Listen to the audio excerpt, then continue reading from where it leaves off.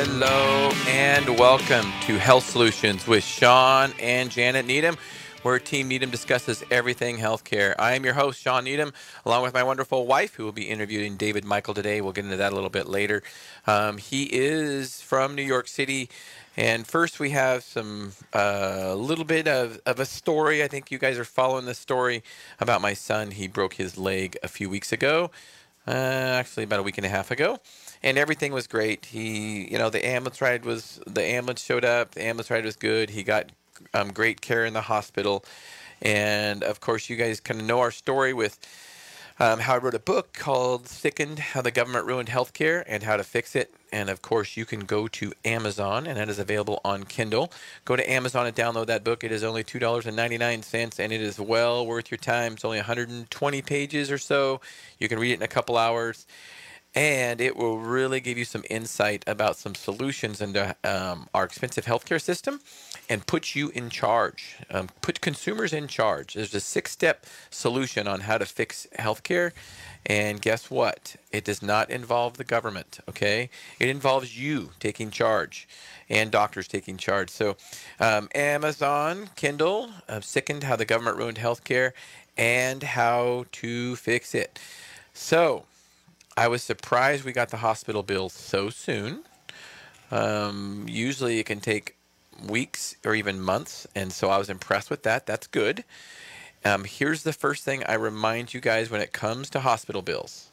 Okay, first of all, a little bit more about our history. Janet and I do not have traditional healthcare insurance. We don't believe in it. I honestly believe it is a scam. I honestly believe it is a ripoff. I honestly believe it is what makes healthcare expensive, okay? So I don't believe in it. I have something different. We have Christian healthcare ministries. There's a lot of health sharing ministries out there. There's some that are not faith-based anymore.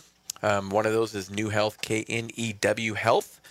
And they were on our radio show a few weeks back and talked about how you can save money over traditional health insurance and take charge of your own health. You choose your doctor, you choose the hospital. So we get to choose all that. And one of the beauties of that is we get to go to the hospital and doctor that we decide that we want to go to. Now, obviously, it was kind of an emergency. It was late at night, and so we did not get much of a choice. But that does not mean that we don't have choice on payment. So I received the initial bill, and he got into the hospital about 6:30 into the ER, and he was released the next morning at about 9:30. And he was in surgery by about 10:30 and out by about 12:30. So he was in surgery for about 2 hours. The entire hospital bill, and somebody kind of guessed. That's one thing about healthcare is you never know how much it's going to cost. It's so non-transparent, right? Because prices aren't posted, or so we think. But prices can be posted, and I'll go into a price comparison here shortly. But anyway, the total bill was almost $41,000. He broke his left upper tibia, and it was a compound fracture. And they did have to put a plate with screws in it, okay? So I saw the bill, and the first thing I want to tell you guys as consumers of healthcare is there is no fire. There is no rush. You do not have to pay that bill instantly, okay? Realize that traditional healthcare insurance, they don't pay the bill right away. They negotiate rates with the hospital, and they will nickel and dime the hospital for everything. As consumers, we can do the same thing, okay? And that's what I'm going to do. And I am going to show you the progress of this process over the next few weeks over on our radio show. I'll be posting some stuff on Facebook also, some copies of some bills and some prices that I think are comparable to it.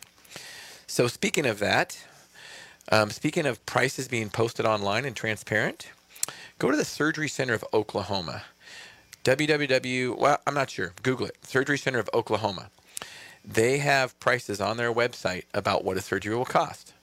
So I go to the Surgery Center of Oklahoma's website, and I went in there for a fracture, and a tibia fracture with rotting, which is kind of the same thing as a plate. I'm not a doctor. I don't pose to be, but it's a pretty similar surgery, and I am actually in consultation with Dr. Keith Smith, the director of the Surgery Center of Oklahoma. He's helped me go through this process. Their price for a rotting of a tibia, get this, $6,375. Hospital charge, $41,000. Yes, I get it. There's an ER charge in there. That was about $1,800. I'm going to negotiate that down also. But $41,000 versus $6,375, there's got to be some leeway there. So stay tuned. Also, go to my Facebook. We are streaming live on my personal Facebook right now, Sean Needham, and on the Moses Lake Professional Pharmacy's YouTube site. And of course, you are listening to us at AM 1470 KBSN in Moses Lake, where we stream live mostly on Mondays, 1 to 2 p.m. But today, because of Memorial Day, we are streaming live on Tuesday. And speaking of Memorial Day, thank all the veterans for their service. We appreciate it. Without you guys, we would not have a radio station with free speech. So we really, really appreciate it. Thanks to all the veterans out there. So stay tuned for my progress of my son's bill. And again, this is nothing personal against the hospital. This is all I want to do is I want to use this as a tool to educate consumers that hospital bills are negotiable. One of the first things that I'm asking for is an itemized bill. I want a breakdown of all the stuff on there, not just a generic bill. For instance, the OR charge for 2 hours in the OR was $24,000. $12,000 an hour in the OR. I think that's a little bit excessive. I am okay paying for high quality care. It is my son, and I would do whatever it takes. But I also think that there needs to be some balance also. Quality care does not have to be expensive, okay? And so, yeah, stay tuned, and we will update you on that progress. And if anybody has any comments or questions, please let us know. Go to my Facebook and make comments about this show and about if you've had any history of expensive hospital bills. Please share that with us, because it's important to know, and it's important to let hospitals know these things so we can change the system. So that being said, let's go ahead and get started with David. He is on the line. Like I said, he's out of New York, and he is from CliffHanger Academy, and he is going to be talking about the psychology of fitness and some little tips about how to get the best results from fitness. So, David in New York, how are you? I'm doing well, Sean. Thanks for having me on. It's actually finally summer is settling in here. It's about 80 degrees and sunny in New York, which is a big break for us. We've had a lot of rain and a lot of cold weather, so we're happy to be welcoming summer, as well as hopefully a little bit of our city opening up. That is awesome. I think it's about 80 here also. And it's supposed to be 96 by the end of the week or something like that. So that's that's really cool. So David, tell us a little bit about your history. You have a master's in psychology. You worked for a law firm first, and you played baseball. Tell us a little about your history. Yes. So for me, I kind of followed what I call the Western blueprint. I went to high school. Was one of the top recruited baseball players in New York State for high school. So then, of course, the next big step is you go to college. Division I scholarship athlete in college. Was going pre-med at first until I kind of found out about what psychology was all about. And then my senior year, I blew out my knee, and no one wants a catcher with a bad knee, especially at 21 years old. So all the scouts stopped calling, and all the camps stopped inviting me. And so I had to figure out what the next thing was. And, of course, the Western blueprint says go to grad school. So I go to grad school. And then I actually finally fall in love with school. I was a good student in college, but I wasn't really passionate about it. And then I found this thing called litigation psychology that I became very passionate about. And so I dedicated the next 13 years of my life to becoming a litigation psychologist, which was amazing. I loved my job for a very long time. I loved my career. I was very good at it. It paid very well. And it set me up for all the dressings of what Western society tells us that will make us happy. Get the title, get the bank account, get the six-figure salary, get the girl, get the car, get the corner office, fame, fortune, all that great stuff. And then I realized early on in my life, around 29, that wasn't true. that none of that stuff made me happy. I got to a point where I had all this stuff, but then the things that actually mattered to me started falling apart. So my grandmother got diagnosed with terminal cancer. She helped raise me, so she's like a mother figure to me. My parents were getting divorced, and the girl of my dreams, that relationship was falling apart. So that that started me on a journey to really understand what was important to me. And I ended up January 1st, 2010, so new month, new year, new decade. I quit my job, sold all my stuff at what would have been the height of my career as a litigation psychologist, and I decided that I was going to go live in the mountains and then travel the world and volunteer, trying to help my friends' charity, Hope for the Silent Voices, eradicate sex trafficking in Asia and, of course, in the U.S. Not sure how much more I can go on for a little bit longer, Sean. Not for how deep you want to go, just for that. No, that's a great story, and I'll bet you've got some really really interesting stories about how psychology of litigation. I'm sure that you helped a bunch of attorneys for sure, because I've got a friend that's an attorney, and the psychology of somebody on the witness stand is so important. Yes, yes, that's what we did. We did things like that. Like I worked on multi-million, billion-dollar cases. A lot of cases that were definitely in the public eye. Actually, I found out about maybe 6 months ago or so that I was actually famous. I'm on Netflix. There's a documentary called The Staircase, which if you guys have seen that, it was a case. This was a while ago. I can talk about it now. So the first part of my career is I worked on capital murder cases, and I worked on the defense side. So I worked with the bad guys. The bad guys, we'll call them. And so the guy that I was working for, not going too much into it, he was a world-renowned writer, got accused of killing his wife. It turns out he may have killed two people in a similar fashion like this. We got brought down to North Carolina, and I'm on Netflix, one of the Netflix documentaries, for about 5 minutes. Wow. So I worked on some really cool cases, like some of the biggest racketeering cases in Washington D.C. This is where I started my career.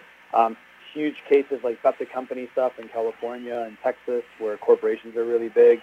Sent a priest to jail was one of my favorite cases that kind of warmed my heart. A priest accused of sexual abuse to a parishioner who was a boy, and we got him sent to jail. That was really cool.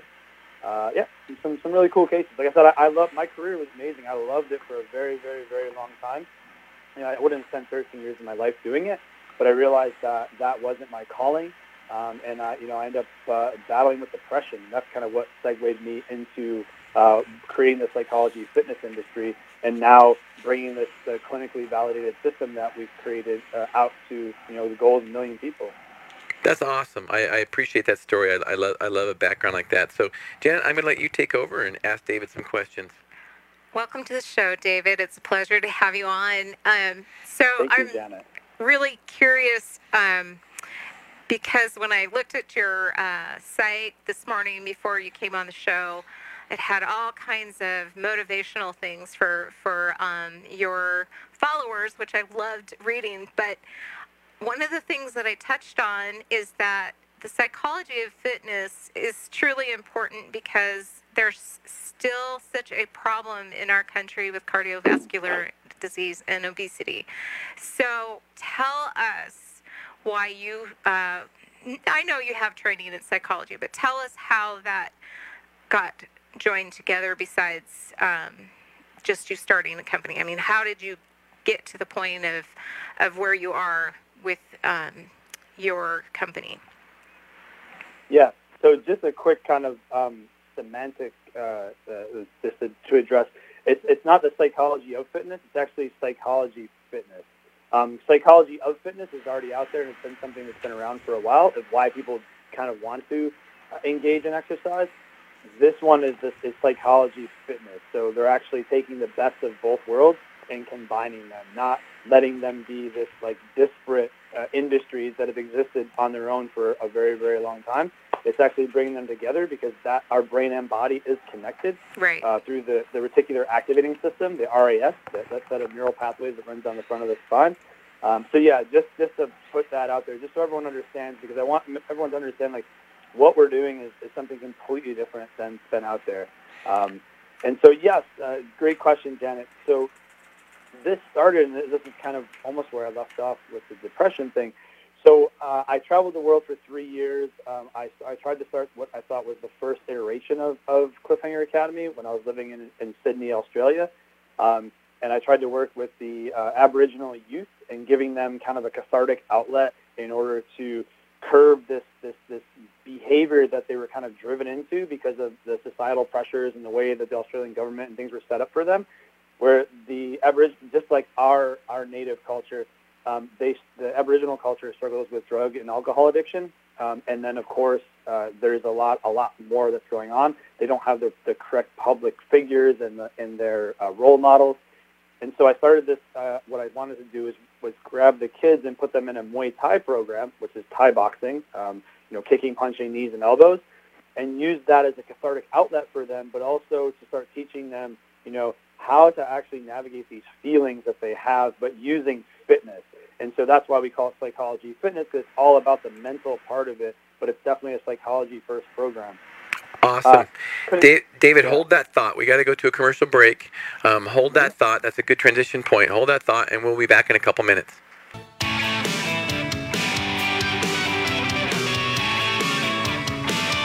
Hello, and welcome back to Health Solutions, where Sean and Janet Needham discuss everything healthcare. We are streaming live today, Tuesday, and also catch us live on every Thursday. We've added a second episode, weekly episode, where on Thursday, 8 a.m. we stream live. So catch us there too. Always different topics. Also, let you know, we do archive these episodes on our podcast forums, iHeart, SoundCloud, iTunes, Google Playlists, all your favorite podcast episodes. You can catch us there too. So if you missed us the first segment, we have David Mykel from CliffHanger Academy out of New York City. He was talking about how he started his initial program with the Aboriginal group. David, go ahead. Yeah, thank you, Sean. So things didn't work out with visas over there, so I came back to the U.S. and I was trying to transition careers at the time, and really wasn't having my, I was getting rejection letter after rejection letter after rejection letter until I got asked to then take what would be my next, still going back to my old career as a litigation psychologist, to take over a company, a multi-million-dollar company, which would have been amazing. So again, here I go again, back in the Western societal blueprint. Give me the money, the title, the job, all the things. I live in New York City, my own apartment, car, all the great things you want. And I actually fell into depression. And that's kind of where I started CliffHanger Academy for real, where I had a real why tied to it. I'll never forget, it was winter, about 2 years into my career. I was waiting on the train platform. And I remember just looking down the tracks, and, everything's blanketed in white. And at that point, I was just so unhappy with everything. I was, completely, now looking back, amygdala driven, and didn't realize that how unhappy I really was, even though I had all the things that you would possibly want: the car, the apartment, the girl, the salary, the title, the corner office, taking over a multi-million-dollar company, traveling the world, living in New York City, like incredible family who loves me, everything you could possibly think of you would want on paper. And then inside, I felt like I was this stoic individual from the outside, but I was hollow on the inside. And I remember I thought about taking my life that day and stepping just in front of the train and thinking how easy that would be to just end it all, end the suffering, end the pain that I've been going through for months at that point. And then I started to just take into consideration, the reason why I didn't do it, and the only reason why I do it is because I wouldn't do that to my mother. That's the only reason that I didn't do it. That's a great reason. Other than that, yeah, I'm an only child. I love my mother to death. I have one of the most incredible mothers in the world, and I just refused to do that to her. Otherwise, I was completely fine with it. And then I decided that, okay, you got to take this seriously because something is really wrong with your brain, and let's rewire that thing. And so what I did is I took the 20-plus years in psychology that I've been training in, and about a decade plus in neuroscience, and 25 years in sports, particularly action sports and high-level sports. And I started combining them to figure out some kind of system and way I could heal myself. And then once I healed myself from the depression, I started doing this with friends and family in my life and started seeing these huge breakthroughs with people, but particularly breakthroughs when we were using extreme sports, because you have this kind of fear-inducing moments when you're out in the ocean, or you're hanging off the side of a rock, or you're about to get punched in the face when you're playing Muay Thai, and your neurochemistry is completely different in these moments, these flow states that kick in.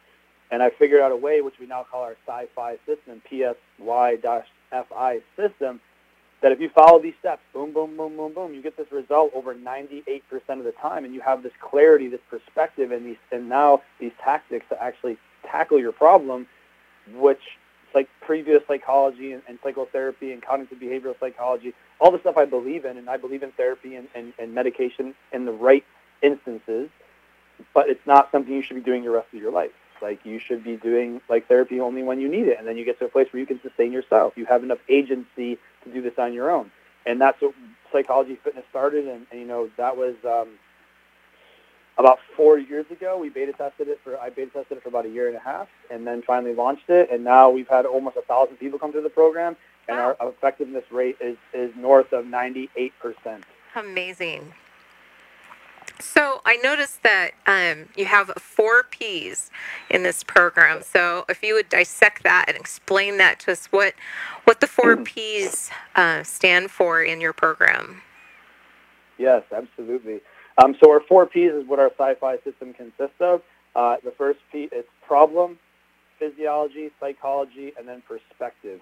And then when you break that down, like, you know, the basis of any change program, whether it's a 12-step program, whether it's someone you're going to, a therapist, what you're going to, even a doctor that you're dealing with, is identify the problem. You got to know what the hell you're dealing with first. Right. Because you may think it's one thing, but after going into a deep dive, which is what we do as part of our sessions, it turns out it has nothing to do with the fact that you think your boss is like condemning you. It actually has to do with your feelings of unworthiness. So you got to identify the problem first. Next, we activate your physiology. So this is where the fun part comes in. One of our founding principles is that if it's not fun, we don't do it. Yay. Yes. There's a behavior change and personal development and all that kind of stuff is hard enough. Like, we don't need any more hard things to take into our lives. Like as the Buddha said, life is suffering. Like, we got enough of that. Let's do some fun stuff and make this really, really fun. And so this is where we have our clients pick from, you know, either regular fitness, like a HIIT-inspired workout, Muay Thai, rock climbing, snowboarding, surfing, or Thai boxing. And we bring them through a really hard workout. And so in that workout, though, we're changing their physiology. So after a workout, we all feel better. It doesn't matter if it's a bit of a run or like a hardcore class. You feel better. Now, the reason you feel better is because from a neurochemical standpoint, you've just doped yourself up with serotonin, dopamine, anandamide, oxytocin, adrenaline, endorphins, and all these other, and a list of other ones. Right. So you feel amazing. So now your physiology has been effectively changed at a cellular level. And because of that physiological change, this is where the third P comes in, is your psychology has to change. Your brain is literally rewired from a neurochemical standpoint. Now, the good news and bad news of that is that you don't want to make a decision while I call it high. Like, you don't want to make a life-changing decision while you're all doped up on these neurochemicals. It's like you wouldn't want to if you were drunk or anything else. Right. So we got to have your perspective change. And this is where our breath work and meditation comes in. And once we go through that sequence, your perspective has now gone from, you know, fight or flight, super narrow, got the blinders on, to this problem that we're trying to solve, to now your perspective is like 180 degrees. And now we have a chance to actually tackle this problem, see what it really is, take that physiological change and how your body and brain feel effectively different than when you started, and then come up with tools and tactics that are based in hard science to overcome that frustration or challenge. So speaking of breath work, David, go into a little bit about the brain-body breath that you talk about. Yes. So I am, just like you guys, I'm a lover of science. I'm a psychologist. I'm a hard science guy. And so we call this our B3 methodology. This is the brain, the body, and the breath. Now, all of us who are living and trying to perform at our highest level, we call on these three things together all day, every day, to effectively perform at a high level together. Now, the problem is that we don't train the brain, the body, the breath together. We train them independently. You know, we train our brain, we go to work, we go to workshops, we sit in front of a computer, we read books. We're sedentary most of the time. We train our bodies by going to the gym, going on runs and stuff like that, and we typically want to tune out. That's kind of like our escape mechanism on a daily basis, to go to the gym or go for a run and tune out. So your brain's not even involved at all. And then our breath is completely involuntary, so most of us don't even think about it. So my contention is, how can you call on three things to perform at a high level together when you train them separately? It doesn't work that way. And this is where we call it our train like you play philosophy. We're going to train these three things together in a very specific sequence, so that way when you go to call on them tomorrow, next week, next month, together, they understand what it's like to be together, and they know how to give you your highest result delivered. Wow, that is a really good point. And I can honestly say that that is true. A lot of times, even when we're training our children, they are just either doing their brain work and their body work separately. And our youngest son, he's actually been a kinetic person. He does better when he's moving, learning. And so putting those things together for some people can be really difficult. So that is good to train, I think, because that puts everything as a whole rather than sectioning. I mean, we like to put things into little boxes and squares, but our whole entire body is one unit. Everything is speaking and communicating together. And so that is a good tool, I'm sure. So explain to us how you use sessions and how you are teaching group sessions online, or what's your model look like? Yeah, so one thing I just wanted to bring up, Janet, quick, and is more of like the problem and the bigger problem of us not doing these three things together, right? If we look at just American statistics alone, 67% of Americans are overweight or obese. 46% of Americans will suffer a mental illness in their lifetime, and over 70% of Americans can't keep a health or wellness-related New Year's resolution past February 14th, so Valentine's Day. So this is the kind of the level of the things we're dealing with, and this is why I say the current psychology model and the current fitness model don't work. Well, period. Absolutely, David, and that's one of the reasons we have you on this show, because you really fit what we try to do on this show, and we want to educate and empower consumers that they are in charge of their own health care. And you mentioned, a few paragraphs back about, all the neurotransmitters that are released during exercise. And if you think about it, exercise is the best prescription medicine ever for depression, ever. There is no better medication that is ever going to be invented or that is available now that is better for depression than exercise. Do you have any comments on that? Yes. I'm going to put my soapbox down just for a second, otherwise I'll start jumping on that thing. But yeah, Sean, you're 100% right. The latest research came out, and this supported the decades of research before this, is that movement is medicine, right? That exercise is just as effective in treating mild to moderate depression as any kind of medication will be. Now, again, we say that, again, there's always a caveat that if you have severe depression and you're in a place and a season and a time where you need that, yeah, there is a time for medication. Just like there's a time for Western medicine. If you get your son broke his leg, you don't want an Eastern doctor rubbing herbs on his leg when he needs plates in there and he needs to have his leg sewed up quick. Right. But for like mild to moderate depression, literally exercise, movement is medicine, and it's literal. And it can be as little as 15 minutes. Like I'm practicing some new movements right now where I'm trying to get it down to, I got it down to as little as 2 minutes to have a physiological change. I'm actually I got a new one that I'm trying out that's on my schedule this week to do 1 minute. If I can get 1 minute of intense movement, that we can get a physiological change in your brain to help rewire this and help you just see different. Get out of your amygdala, get out of even your basal ganglia, which is all your automatic stuff is processed, to get into your prefrontal and get you think a little bit different. Right. So yeah, 100%. I Absolutely. think movement is medicine. And of course, along with that, when on the topic of depression or health in general, when you talk about cardiovascular disease and things like that, there's two other things that we can control, and that's what we eat and how we rest, because that's when we get stronger, when we recover. Not we don't get stronger when we work out. We don't get stronger when we eat. We get stronger when we sleep and recover. So, I don't know if your program talks about that also. Oh, absolutely. So sleep is my number one self-care habit. This is the thing that I know personally that affects everything in my life. It is the cornerstone of all my habits. So of course, yeah, we talk about our this is we call our fundamentals: eat, move, sleep. So I love the fact that you talked about those. Those are our fundamentals. That if you're not doing these three things right, like nothing else is going to matter. I battled insomnia for a few years. And so I did some really deep dives into sleep and realized how critical that is. And even now, for example, I can tell where, if my amygdala starts flaring up, which for those listeners, your amygdala is your fight or flight center, your reptilian brain. It's where your bad negative thoughts come from, controlling thoughts, like all that kind of stuff. I know that if I'm having a bad day, like I feel a little bit off, the first thing I look to is like, hey, did you sleep enough last night? Nope.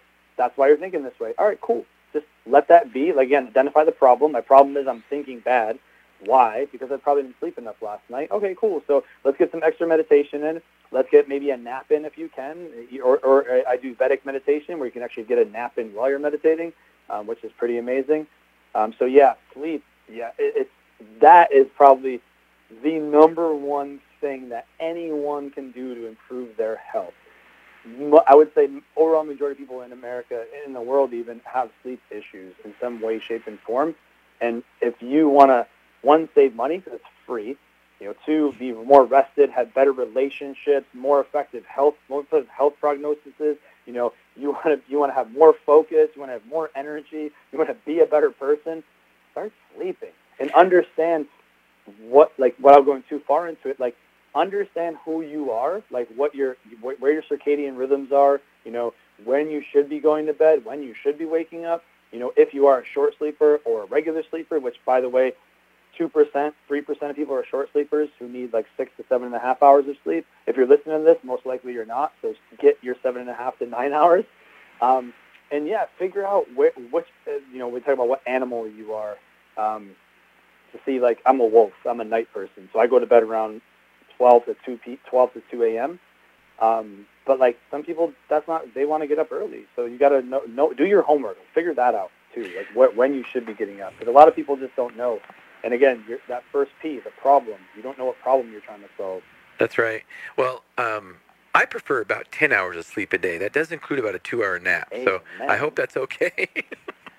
But yeah, it depends. Are you doing a full 2-hour nap? No, not always. But sometimes okay. it makes me recover well. I exercise anywhere from 12 to 15 hours a week, pretty hardcore. So I do need extra rest to recover. Yeah. Yeah, that's amazing. And I would say this is actually one of the biggest hacks that, Silicon Valley people have known for a long time. And now it's starting to, we're getting rid of the stigma of it being lazy, of taking a nap. Napping is a power tool. Oh my gosh. I do about a 10 to 15 minute one. Because you want to be careful, you don't want to, for you, Sean, you're going into, you're getting a full circadian rhythm, or first circadian cycle in, so that's actually really good, a full REM cycle. But for most people, you want to stay away from, it's either up to 30 or past an hour, it's up to, or an hour and a half. Anywhere between 30 and an hour and a half, you're messing up your REM cycle, because you're going to wake up and be really groggy or things like that. So just something to consider for a lot of you listeners is that you either do it really short or really long. You can't go in the middle. Otherwise, you wake up and you're just and we've all known that. Wake up in the morning, our alarm goes off. We got brain fog. You're the zombie for the first 30, 45 minutes. Yeah, you woke up in the middle of the REM cycle. It has nothing to do with you being bad sleep or having bad sleep. You just woke up in the middle of the REM cycle at the wrong time. So a lot of the stuff that we talk about is literally timing. A lot of it comes down to timing. Know when to work out. Know when to sleep. When to breathe. How to breathe. Yeah, and I think it took me years to figure this out, and it depends on my training schedule too, but I think it's kind of like a diet. You got to figure out what works for you, because it's very individual. So everybody's a little bit different when it comes to these things, so they got to find out what works for them. And I tell people that, rest is so important that we will die without sleep before we'll die without food. And we do not have to exercise to live, but we do have to eat to live and sleep to live. So if you're going to pick one to stay compliant on, it would be sleep. And David, that takes us to our next commercial break. Oh, yeah. So we are going to be in our third segment here shortly. You're listening to Health Solutions with Sean and Janet Needham. Be back in a couple minutes.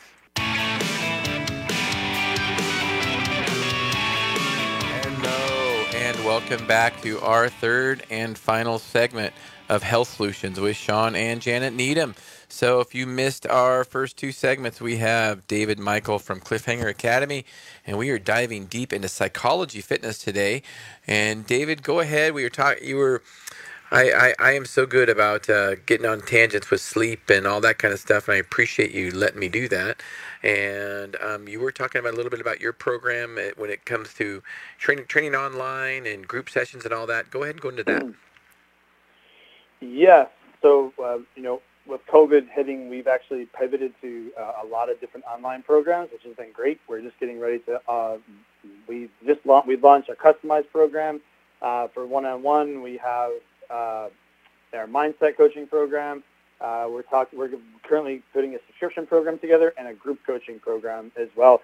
But this is basically bringing all the tenets of psychology and fitness together. Like I said, from my background, I got 20 plus years in both psychology and fitness at a really high level.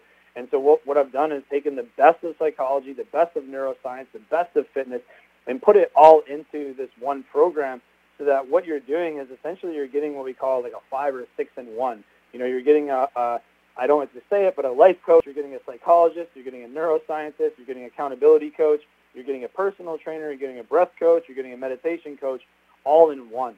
So instead of having to go see 5 people, 6 people, spending hundreds if not thousands of dollars over the course of 5 to 10 hours a week, you get one session, 75 minutes for one-on-one, and you're getting all that into one package basically. And the beauty of it is that you're getting it in a way that we said that's fun. 3 founding principles of CliffHanger Academy are: 1, we create a safe space for you, physically, mentally, and emotionally. We meet you wherever you are, physically, mentally, and emotionally. And then we make sure that whatever we're doing is fun. So instead of in this kind of adversarial relationship that we usually have, speaking across a house to a psychologist, I'm side to side with you. We're rock climbing. We're hitting pads. We're Thai boxing. Like, we're doing even our group fitness classes where we have 20, 30 people per class showing up for. I'm right there with you guys, working out, pushing, talking you through it. And then the cool part is that underneath all of this is the hard science of the psychology, of the neuroscience, the latest stuff that's out there that we're actually, making sure that we drive towards results. And then when you leave, instead of leaving with, okay, I had a great workout, and what's next? Or, I saw my psychologist and now my brain's really all over the place. We give you an action plan with tools and tactics that you can use right now to overcome that frustration or challenge. And the way I look at it is to say, if you did these things today, you would thank yourself tomorrow for doing them. So true. So you have some lofty goals, and one of the things that I was seeing on my notes today is that you have a goal to help 1 million people, but we don't have time to hear all these stories. So the one story that Sean was reminding me to ask you about was about the obese model on Cosmopolitan, and some of the stories that you can share that can encourage some of our listeners. Yeah, I don't know if that one would be an encouraging one, or more of a controversial one. Well, I'm all for that too. Let's hear it. we want truth here, David. That's what we try to talk about here. So. Okay, so let's go controversial first. I'm an aggressive guy. That's why I pick all the sports that I pick. So let's go controversial. So there was I don't know if you guys are familiar with an actor by the name of Tate Fletcher. Tate's a friend of mine. He started Caveman Coffee. He's in the new Star Wars as the mandolin. He's in that. The guy's like one of these amazing guy. So there was a cover that came out on Cosmopolitan magazine maybe about 6 to 12 months ago, where it was a plus size model is what they call them, and they were like celebrating the fact that this is the first time someone who wasn't like rail thin wasn't on the cover of Cosmo. And Tate made a comment about, like, are we really celebrating this, guys? Like, what are we doing? Like, this now, granted, I'm all for loving your body, and you have to do that, and you have to accept yourself for where you are before you want to get to where you're going. I love all of that. That's part of our program. At the same time, you got to know that you got work to do, and that's my biggest contention. That's my vision, actually, for everyone, is one, to accept yourself for exactly where you are right now, and at the same time, know you got some work to do to get where you want to go. And guess what? That work will never end. It shouldn't end. So that means you stop growing, you stop evolving, you stop helping people around you. And this Cosmo cover, this woman was easily 100 pounds overweight, easily 100 pounds overweight. And they're celebrating her. And Kate started this discussion that I jumped in as well, and I was going, I think it's amazing that, it gives hope that you can be on the cover of Cosmo and you don't have to be real thin, because guess what? I don't support that either. That's not healthy either. But when you're 100 pounds overweight, just from a medical condition standpoint, you are inching closer to death every single freaking day. And then on top of it, that's the physical part of it. The psychological part of it is you have eating problems because you don't have your mindset straight. Like, there's something going on that you're using food as a medicine that's not supposed to be used. Right. So, yeah, That's so true. So, I'm jumping in because both Sean and I are just all over this because, one of the stories that really impacted me is I had a 50-year-old woman call me, on her deathbed, and I'm like, she was at least 600 pounds, morbidly obese, and for years I had been giving her prescriptions. And, after a moment of realizing that, hey, maybe I was a part of the problem.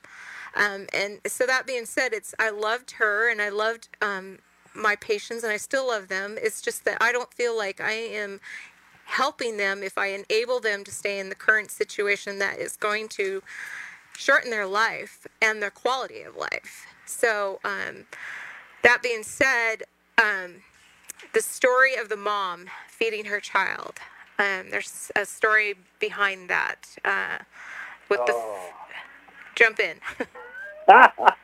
You got me goosebumps on that one. So just to comment on what you just said, Janet, quickly, that was kind of my thing too. And this is why I feel like the psychology model is broken and the fitness model is broken. The psychology model, and again, I have my mentor's a psychologist. I've done therapy. I believe in this stuff.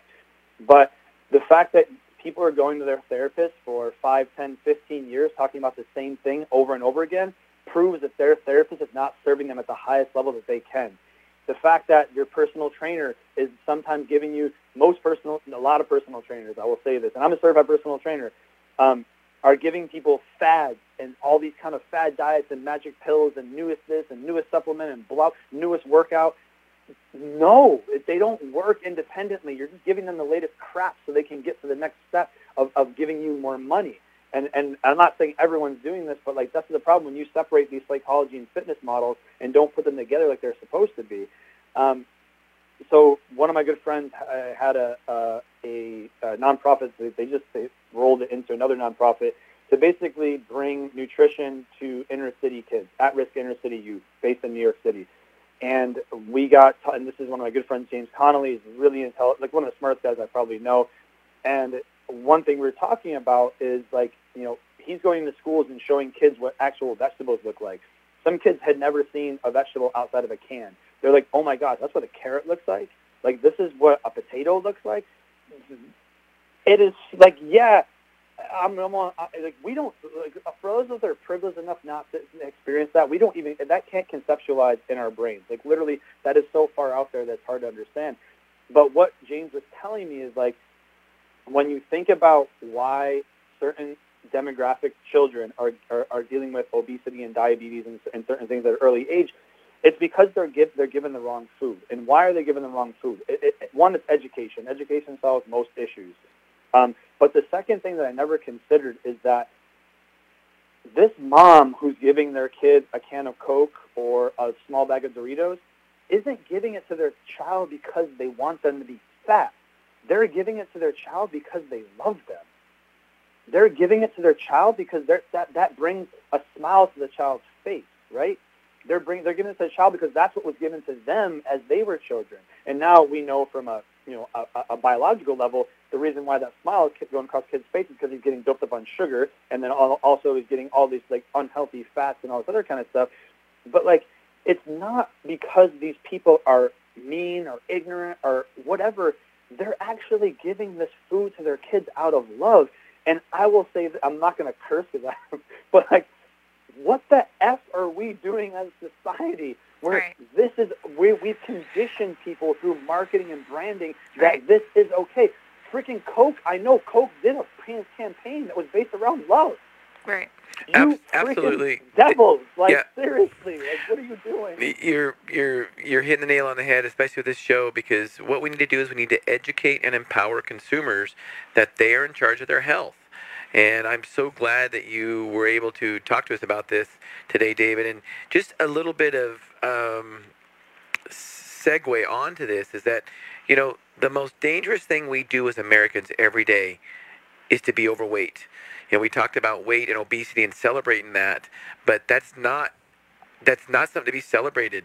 More people die of cardiovascular disease in this country than anything else. And what we're doing with the typical medical model, giving people high blood pressure medications, giving people high cholesterol medications to decrease cardiovascular risk, it's not working. So we've got to do something different. Okay, David, you've got about 30 seconds to sum everything up. Sorry I didn't give you much time, but how do we get a hold of you, and what's your words of wisdom? Thanks, David. Yes, so we are CliffHanger Academy all over the internet. We're the only one. Psychology, fitness, what I want everyone to be thinking about is that your brain and body and breath need to be trained together to be highly effective. If you want to get to the next level, it doesn't matter if I've helped people lose weight. I've helped people repair their marriages. I've helped people get their dream job. I've helped people quit their terrible jobs. I've helped people rewire their brain literally from a scientific level and not have to take depression medication, even though it was sitting in their cabinet waiting for her. If you continue doing the things that you're doing and subscribing to the current psychology, fitness, and medical models that we have out there, you are going to be one of these statistics that we talked about earlier. 2/3 are going to be overweight and obese, which literally inches you to death. You're shaving off 7 to 10 years of your life by being overweight. Absolutely. And then from a psychology level, you have almost a 50% chance of dealing with a mental illness in your lifetime. Love it, David. Thank you so much. We'll be in touch.